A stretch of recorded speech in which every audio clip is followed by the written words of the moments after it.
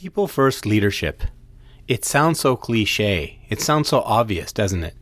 The truth is, it's one thing to say you're a people first leader, but it's quite another to put that into action, to know what to do about it.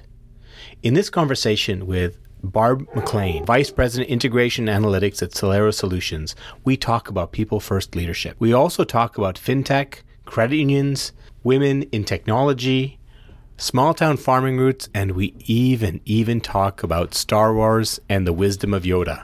Enjoy the conversation.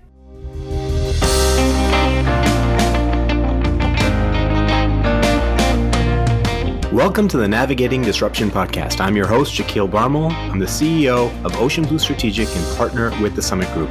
I'm a coach, consultant, and speaker, and I help leaders, entrepreneurs, and sales professionals make an impact through improved performance. In this podcast, I share insights and interviews with interesting leaders to define practical lessons that you can use to make an impact in the face of uncertainty.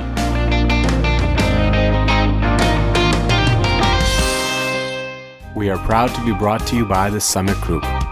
We help companies increase revenue and deepen customer relationships by moving from sales excellence to authentic business relevance through engaging learning experiences. Barb, how's it going? Awesome, Shaquille. I'm having so much fun. I'm so happy to talk to you today. Oh, me too. Now, first of all, every so often, I wish that my podcast was a video series because I wish my listeners could see what I'm looking at. Your office seems to be a museum, an exhibit, a tribute to all things in the Star Wars universe. I would say that's totally true. Some of it is my original Kenner collection of action figures from 40 odd years ago. Wow. And I have lovingly had them, played with them, given them to my kids to play with too. Wow. I'm not the kind of fan that keeps things in their packages to appreciate and value. I'd rather appreciate them. Awesome. And it's been really great to bring this piece myself to work every day because I've been working from my basement for the last 2 years. Yeah. And I'm glad that everybody that I meet on these kind of calls appreciates that about me. That's been really great for me to share that bit of myself and then see a little bit about them. Well, I already knew I liked you from our first meeting, but there is a different element when the screen turns on and you see this backdrop. It does say a lot about a person, and we're doing a lot of that now, getting to know people without even words being shared. It's true. I did have a colleague say he appreciated that I didn't turn my blur on, being potentially worried that this is not professional enough or anything else. He said that really makes sure that it's authentically you. Yeah. And that actually has been in my mind a lot on why I choose to continue to show it to everybody. It is a part of me. Yeah, no. And so this is begging the question, a life lesson that you've taken from a Star Wars character. Go. At Yoda, because as you said, it's not a video podcast, but the poster with all of his quotes is literally beside me. But without having to read it, it's you must unlearn what you have learned. Because I do believe that we always need to seek to know more and understand more if it's about a topic or about a person. I think, I get so much joy about learning and understanding more and always seeking to know more and seek more knowledge. So that one really resonates with me. You must unlearn what you have learned. You know what? I'm a Star Wars fan, but I have to say I'm embarrassed that I don't remember Yoda saying that, but it would have been another reason for me to love this creature because I so believe that so much of us moving forward in life and responding to the situations in front of us are not about learning new things, although that is important. Sometimes it's about letting go of things and unlearning things that aren't relevant anymore. That's very true. That's a good one. That's a good one, yeah. Barb. So, Barb, there's so many things I want to talk about with you. Let's just introduce our listeners to you. First of all, we met in Calgary, Alberta, my very first trip I took during the COVID period. I got to work with your team, your organization in your new building in Calgary. It was a great experience. And one night we went to a hockey game and the legendary Lanny McDonald was there. Thank you for having him there and giving me an opportunity to meet him and take a photo with him. But we got into a impromptu conversation. And in that probably 5-minute conversation, I knew you were somebody I had to get to know a little bit more of. And so here we are having this conversation. I'm sharing you with all my listeners. One of the things that was intriguing to me when I was speaking to you is how much you talked about the way you learn. And so I would love to get into a little bit about that, the way you learn. But before we do, why don't we fill in our listeners? Like, who are you? What do you do? How do you define yourself in your professional life in the world? So I want to say thanks first to you and then second to your listeners, because I understand, I think, how important those communities are. So thank you for sharing them with me. Actually, that's a gift to me here. It was also my first time seeing people in real life for an awful long time. I've been, here in my house with my family, and other than the grocery store or what have you, I hadn't been anywhere for almost 2 years at that point either. So it was great to go out and see other humans again. And you have an infectious energy, which I think is why that short conversation led us to doing this together, because I was feeding off you, I think. I work for a company called Solero. This has been the only real job I've ever had. I came here straight out of university 20 years ago, and I've been here ever since because I keep getting to work with great people doing fun things. And that has remained true over that course of the career that I've had here. But I grew up in Western Manitoba. I'm, born and raised in Brandon, educated there, and then moved to the big city in Winnipeg to get this job that has turned into my career and into my passion. So you were born and raised in, there's a couple of things I want to pull on. First of all, Solero, we'll get into what business you're in, what industry you're in, who you serve.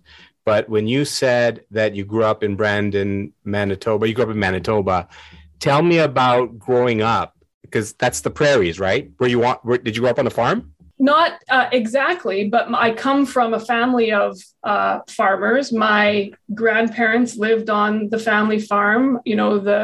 The part of my family that comes from my father's side are folks that came from Scotland, came to Canada in the late 1800s, about 1882, walked out to the land that they homesteaded. And that is still land that, my family farms today. And that includes the place where our family farm is. It was probably more summer vacation home for us as kids, but my father and my grandfather did farm that land as well. And as my brother has too. So farming is certainly in my family's blood. Gosh, I mean, it's ridiculous, but that brings back memories of watching Little House on the Prairies. You talk about coming out and homesteading and just making something out of nothing, and it's still in your family. That is amazing.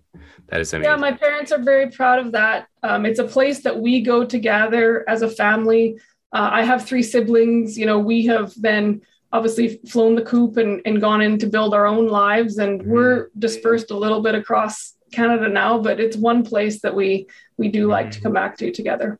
So how would you describe the impact of growing up in a family that is so connected to the earth, to land, kind of family values, family time? How has that impacted your life as an adult in your career? I think it gives you an appreciation for, the simple things. It gives you an appreciation for the people that are truly important. It's been an interesting journey for me to go through what I think a lot of Canadians have gone through in the last few years, to sort of accept and try and reconcile that while that has been a very positive thing for my family, the act of Europeans coming to North America has been, objectively opposite of that for so many other Canadians. And so to even have examples of stories in my family where we knew that, people that lived here in proximity to the land that we now say that we own used to come to the farmhouse, and my great-grandmother would share bread with them. I had a perception of that being positive things, but there's probably arguably a lot of negative there. And it's very tough to reconcile that. Yeah, it's so interesting that, this last couple of years, it's really come to the forefront, those years of, I don't know what else to call it, but it's just so wrong, all the things that happened. And it is hard for good people to make peace with a history of this country where we value this country and what it stands for, but we have a difficult past, and we just have to come to terms and reconcile it and face it head on. Yeah. And I think growing up in that kind of the part of the world, we were very much exposed to a lot of sameness in that way. Did I get exposed to a lot of folks that had come from other places and, were new Canadians? Not a lot, just by virtue of where I grew up. And I do think that's one thing that I have appreciated about Winnipeg as a city. There are so many folks that have chosen to live there and have come from other places. And the strength of those communities, to me, are one of the best things about Winnipeg. There's such a variety of backgrounds, and there's such a pride about that. Folklorama is one thing that I think we have all missed in this time of people not being able to get together in person, because it celebrates those things that are different and then interesting about all of us. Yeah, wow. That's incredible. So let's go back to Solero. You said you've worked there. I actually didn't realize when we first started working together, but I did just look at your LinkedIn profile, and you've been there for 20 years. So yeah, right out of school, and you've had, looks like at least a dozen different jobs in that time. So first of all, tell us what Solero is, what it does, who it serves. So Solero is a technology company that serves primarily credit unions in Canada. We center completely around the financial services and technology verticals and where they come together. And we are born from the credit union system. So much of that culture of cooperatives helping cooperatives and people helping people in their communities, that very much informs who Solero is. And our services center around banking, payments, and integration services, and how we continue to do those things on behalf of credit unions, because it's what we do well, and it's why they actually made us as an organization. They decided to bring these teams of experts that were spread across the prairies and the technologies and capabilities they had, and brought them together under a single umbrella. As you can imagine, much of that was designed to help bring economies of scale to the credit union system in the prairies at the time. And as we've evolved over the years, we have found that capability has been bringing value to credit unions outside of our traditional prairie market. We proudly do business across the country today. And so a technology company that serves financial institutions, and very specifically within the financial institution space, specifically credit unions. I've had an opportunity to work with credit unions in the past, but I would say that in this day and age, particularly a lot of young people don't understand the differences. And I mean, in the past, it was basically banks or credit unions. Now, we know there's a lot more diversity in the financial services industry now. But let's start with, what is the difference between a bank and a credit union? A credit union would be a cooperatively owned financial institution where the account holders are actually the owners. And so you join as a member of that credit union, you have the opportunity to participate in the governance and the decision-making of that credit union. And you then also have the ability to, reap the benefits directly. So while it's probably a true statement to say that many Canadians who are investors own shares of many of our larger banks, you are directly making the choice to, be participating in that profit of the credit union when you join them as a member. It drives different behavior in those organizations. There's certainly much more of a focus on serving the local communities. Many of the credit unions are still completely focused on the town where their branch is and where they got their start. Certainly a lot of growth has happened out of those trajectories of the basements that they started in. And we have many large credit unions as financial institutions in Canada today. So there's a very wide variety as you start to dissect the credit union market in Canada and the kinds of needs that they serve across the country. Wow. So, that takes me back. This is such a core thing, what you talked about, financial services in the community and credit unions and cooperatives. In my previous job, I had a chance to travel to East Africa, and at a very particular day that really impacted me. I was in a rural village in Mozambique, and the organization I worked for was a nonprofit that helped improve economic livelihoods and health and education in these rural villages. And one particular day, our hosts took us to visit the community-based savings group. And when you describe what you're describing about credit unions, I think that's basically what that was. It was a group of, I think, 22, 23 people in the community that came together. They met once a month, sat in a circle. They read out kind of the rules of engagement for the community, a set of values about what they believed and how they conduct themselves. And then each person would go around and they would make their contribution for the month to their savings program. And they would be celebrated with a clap amongst the community for taking those steps to celebrate. And I guess that was a credit union. And they would, from that pool, they would loan money to each other, and the debts would all be cleared at the end of the year. And whatever profit there was, it was distributed. My favorite part of that story, Barb, was that there was children playing in the village all around this circle, right? And every time somebody made a contribution, the treasurer would announce the contribution. And when everybody clapped, the kids would run because they would hear that moment that clap was happening, and they'd clap. And like I saw in that moment that these kids are learning that savings is a good thing because people clap for you when you save. Such a simple lesson. I thought that was a really cool thing, but it sounds like a credit union to me. I can understand why that would, stick out as such a key moment in time for you. And those savings circles, I think, are actually coming back into vogue again, in some ways, especially as we talk about how do you translate that very personal, in-person kind of moment, which is exactly how so many of the credit unions in Canada started, right? Mm-hmm. It was a group of teachers that decided to get together, and they would be figuring out how they could serve their unique financial needs.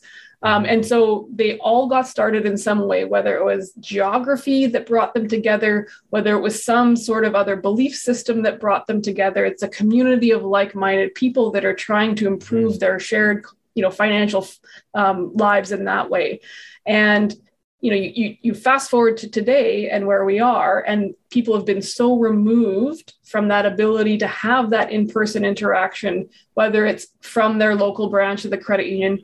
And in many communities in rural parts of Canada, that credit union is the keystone and the touch point for that local community. They may be the only business or one of the very few businesses in that local community. Very often they have, the building that is then shared for other reasons because they continue to invest in it together as a community. When you've been removed from that physical touch point to that branch, how do you maintain that sense of community? That community has started to, I think, become virtual communities. How do you harness that virtual like-mindedness? And is that the place where community-based financial institutions are going to trend to? Less focused on, the physical community necessarily that it grew out of, but seeking out those like-minded people or people that have similar needs, and you can find them now dispersed across the globe, and it doesn't matter where you came from. Yeah, I was one of my other guests. He had built he's running a nonprofit, and he's building his business on the idea of these virtual communities and sharing information and conversations. Of course, that's social media, but he's taking a very specific approach to it to make sure he encourages people to seek multiple viewpoints. And he likens it to, his company's called Digital Public Square, right? And in the old days, you'd be in a community, in a public square, and you'd debate, exchange ideas, meet physically, like you're talking about the physical branch that you're connected to, the physical credit union you're connected to. And now it's all virtual. And so that's affecting the credit union space as well. One of the things that was very intriguing to me when we were talking in your session, hopefully this doesn't come across the wrong way, but I know when I was running an organization, one of the things that my HR manager was speaking to me about is how we needed to have more women in the IT department. Mm-hmm. And I would say I don't really get a lot of applications for women for IT positions. And he goes, well, that's the problem. You have to make some effort to get more applications from women in IT. Well, I'm talking to you, and you're a vice president, kind of as senior as they get in the world of IT. And I look at your resume, software, technology. How did you get there? You are probably a rare individual. How did you kind of find this path in your career? Walk me through that. I think I am a pretty unique story. You don't find many folks of, sort of my age that have been with an organization for their entire career. As you say, finding a woman who has actually found a mostly technical path through the whole thing. I think that was actually part of my origin story at Celero, to be honest. I've always had a bit of a technical bent. You know, as a kid, I used to be the one in the family that would take apart the Atari console joysticks to figure out why it wasn't working and, you know, where the wires needed to go to put it back together.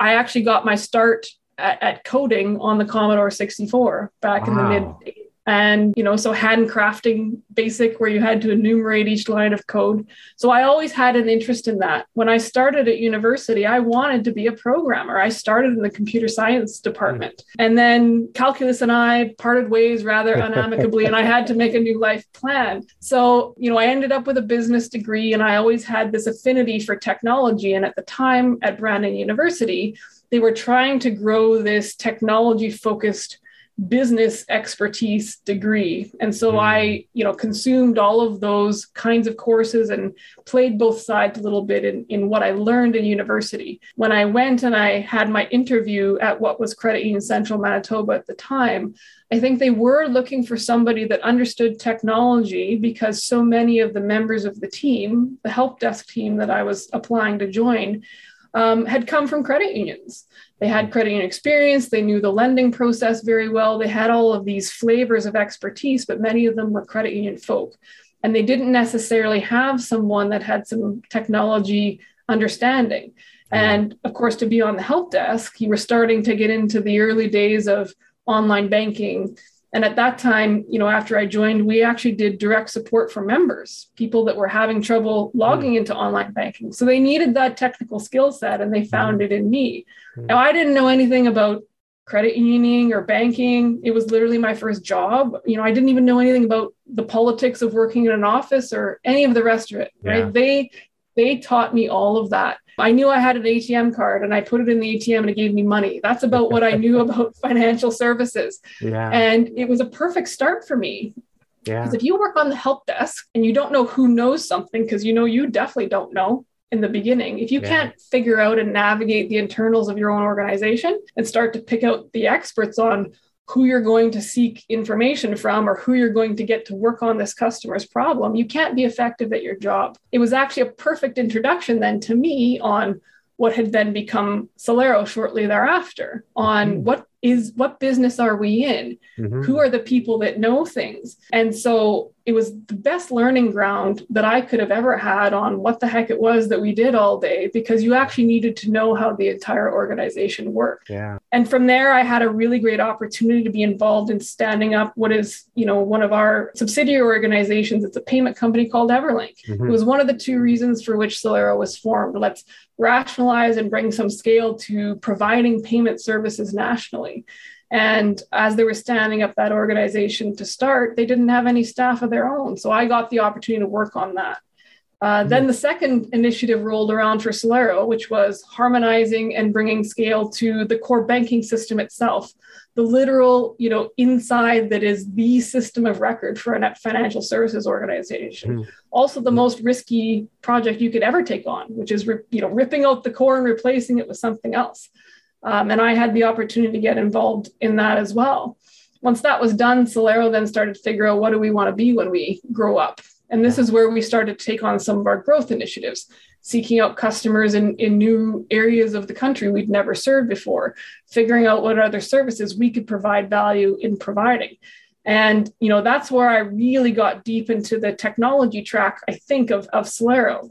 And we had this hypothesis: if we could move faster on behalf of credit unions, that would be one of the places they would really find value from us. And so we created this little slightly segregated team to test that experiment. If we, bring in a team of experts and let them sort of choose how they work, let's see what happens. And they immediately proved the hypothesis was true of, if you set people free and put together a small, highly motivated, highly skilled, autonomous team of experts, they will actually blow your mind with what they can do.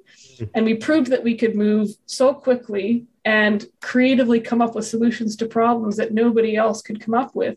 We, every time we delivered something, we earned the permission to do more.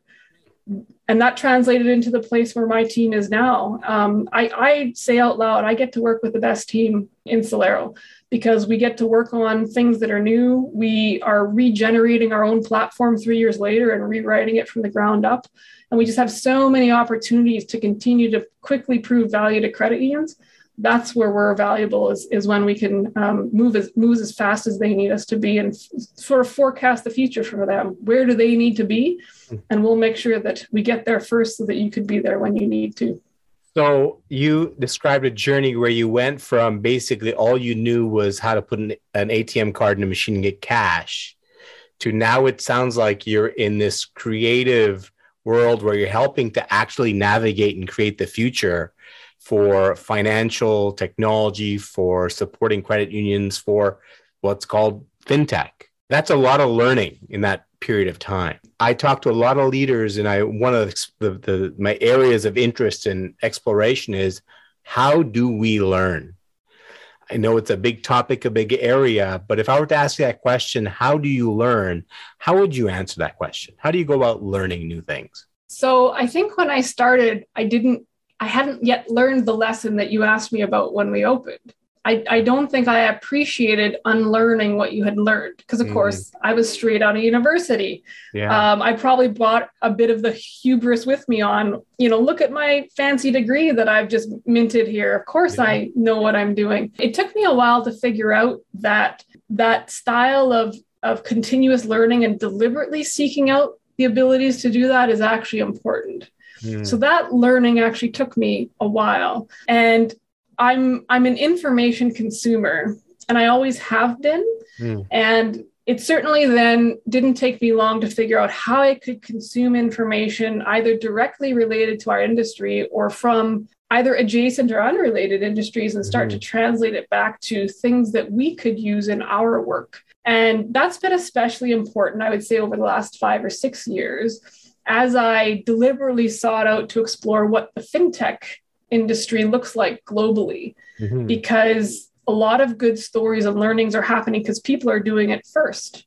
So why not pay attention to what they're doing? Have them help you be smarter. I certainly learned along the way as well, way later than I wish I had. It's one of those things in retrospect, I wish I could go back to my younger self and teach myself sooner.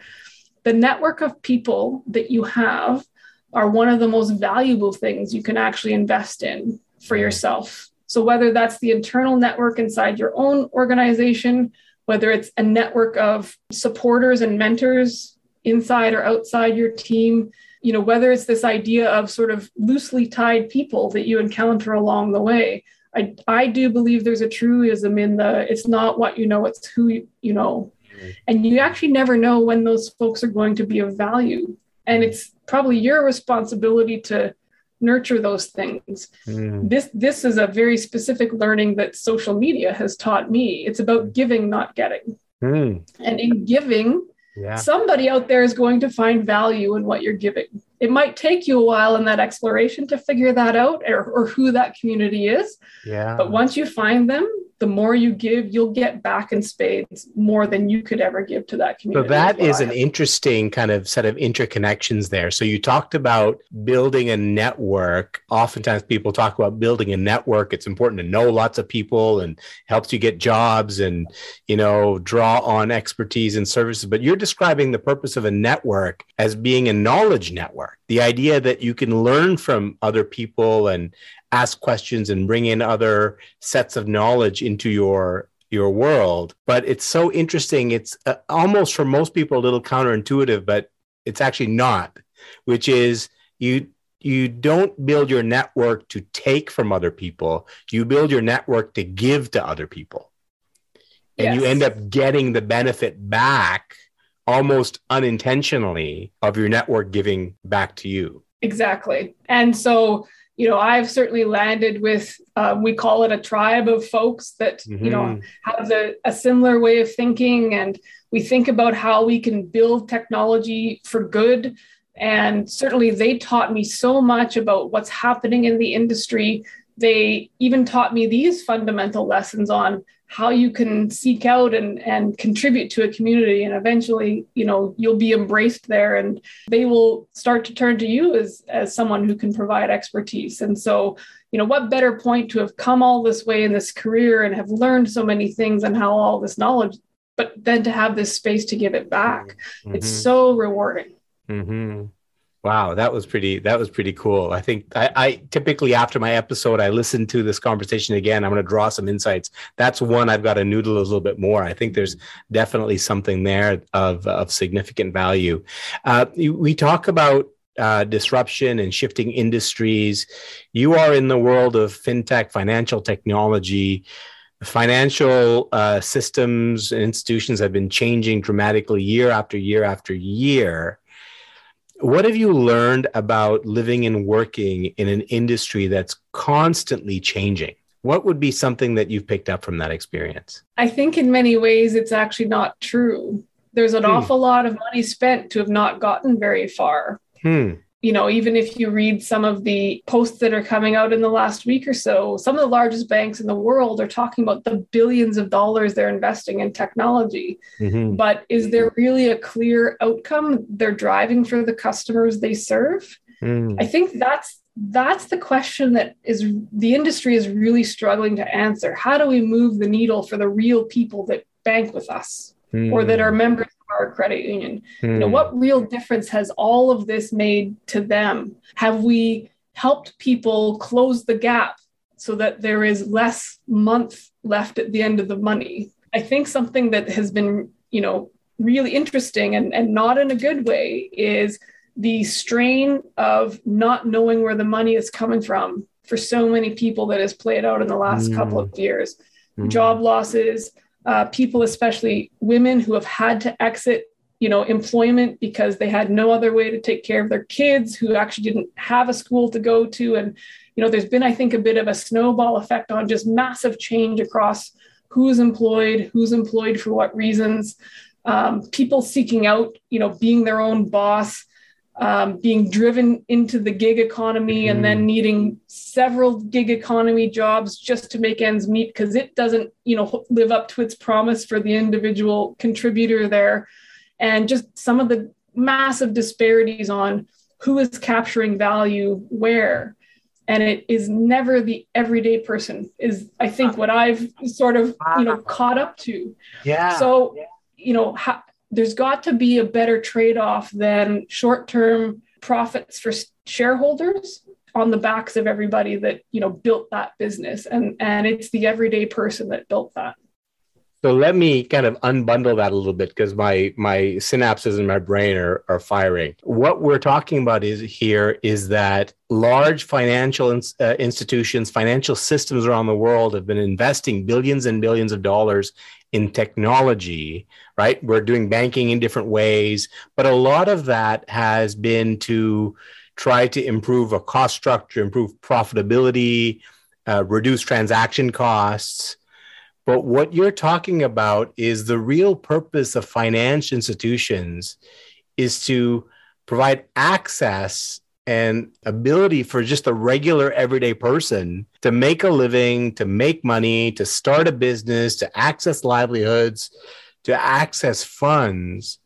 And you're saying that there is kind of a disconnect between the rationale for spending billions of dollars in improving the way technology services financial systems and the actual benefit to the regular person living on Main Street or living on the farm that needs to actually have access to funds to have a decent quality of life. Yes. Yeah. It's easy to take an observation of fintech and segregate, the new shiny fintechs from the incumbent banks. And, they each have their own sets of different problems. Everything is always a trade-off, right? The trade-off for the incumbent is I actually have to spend that amount of money to keep my legacy systems going because we haven't invested in them over time.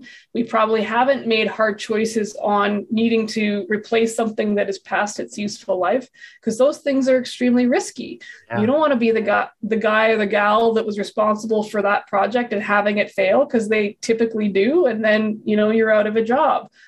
The people that are usually making those decisions are typically later in their careers. Are they really going to invest in the time to help mitigate the risk, to make the right decision and see it through on the other side? See that play out a lot, I think. And so, if you're the shiny fintech, you're probably well-funded via VC. And are you really just, sort of trading one person's profit, for the one you're going to consume to put out a shiny app? And a lot of good things happening over there as well. But, does the everyday person actually even know about those services? Sometimes it's very insular in this industry. And I do often wonder, is it just those of us that are on the inside that can't see the forest for the trees, that actually understand there's new capabilities being built, but it's not a zero-sum game?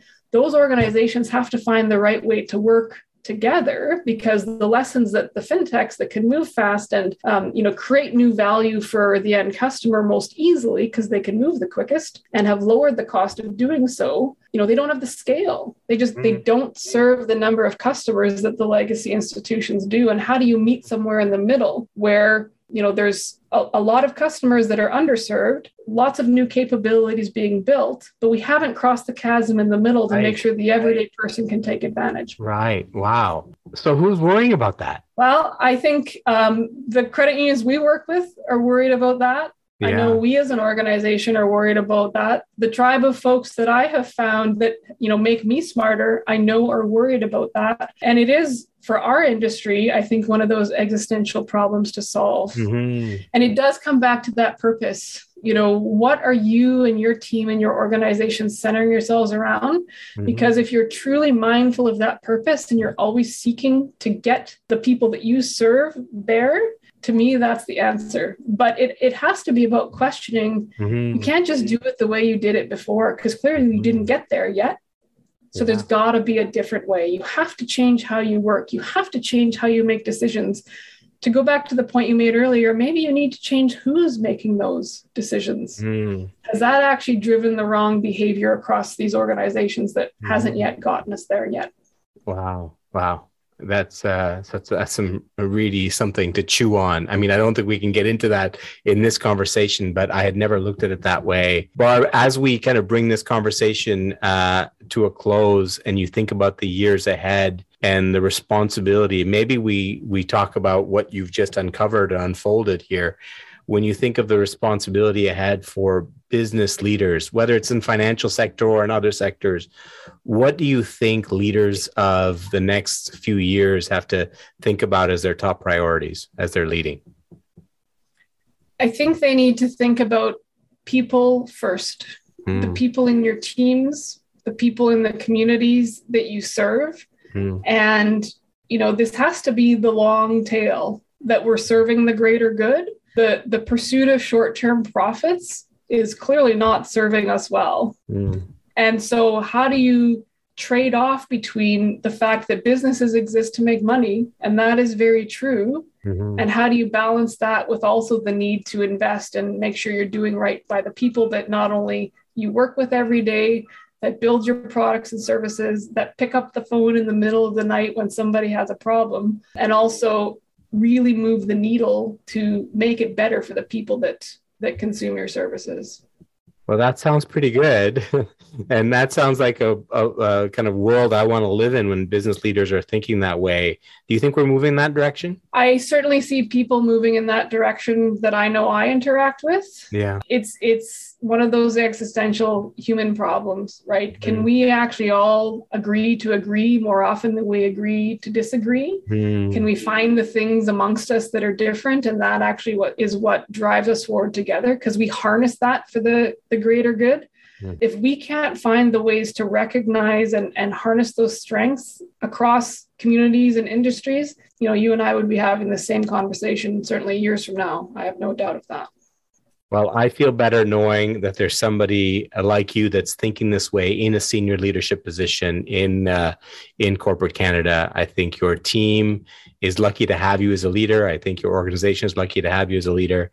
And I look forward to many more conversations with you, Barb. Thank you so much for your time. Well, this is such a pleasure. I love to show up and tell the story of my team. So I thank you for the time to do it.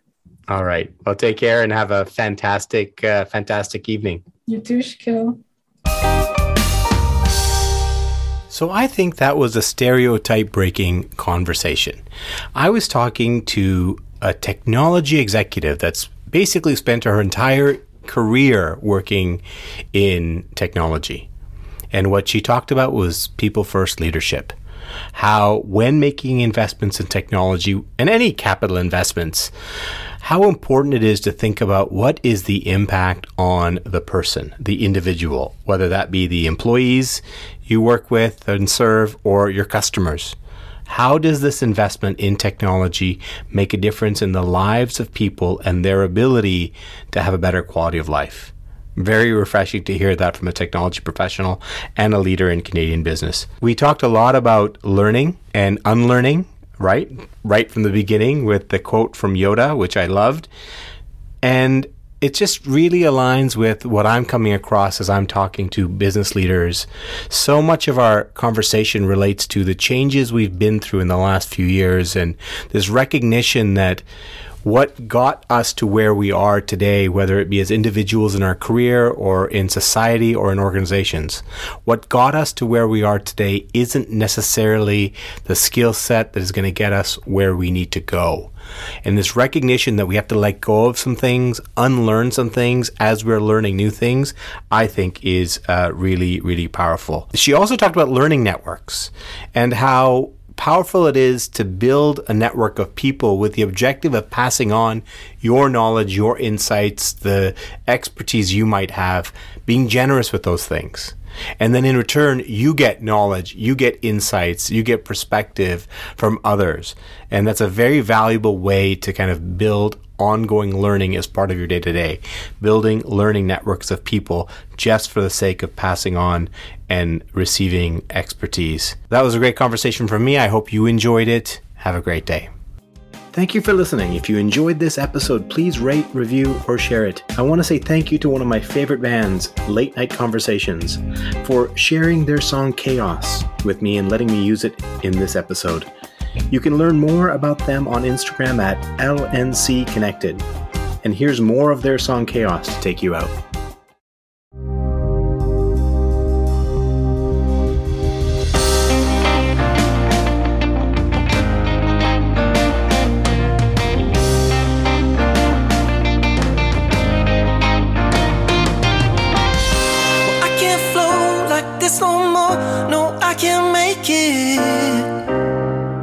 Far behind my eyes, mediation, suffocation, it'll break me. Information in disguise. But when your eyes finally found mine, you were there, but I'm defined by the chaos in my mind. I believe what I perceive is a weave tearing at the seams, and I wonder what's behind. And my ears are bleeding, and the reason isn't the logic of the season, taking the pleasing from my soul and leaving me to die. And I feel the lacing, LNC like racing, unstationary animation, taking me from the purpose of my life.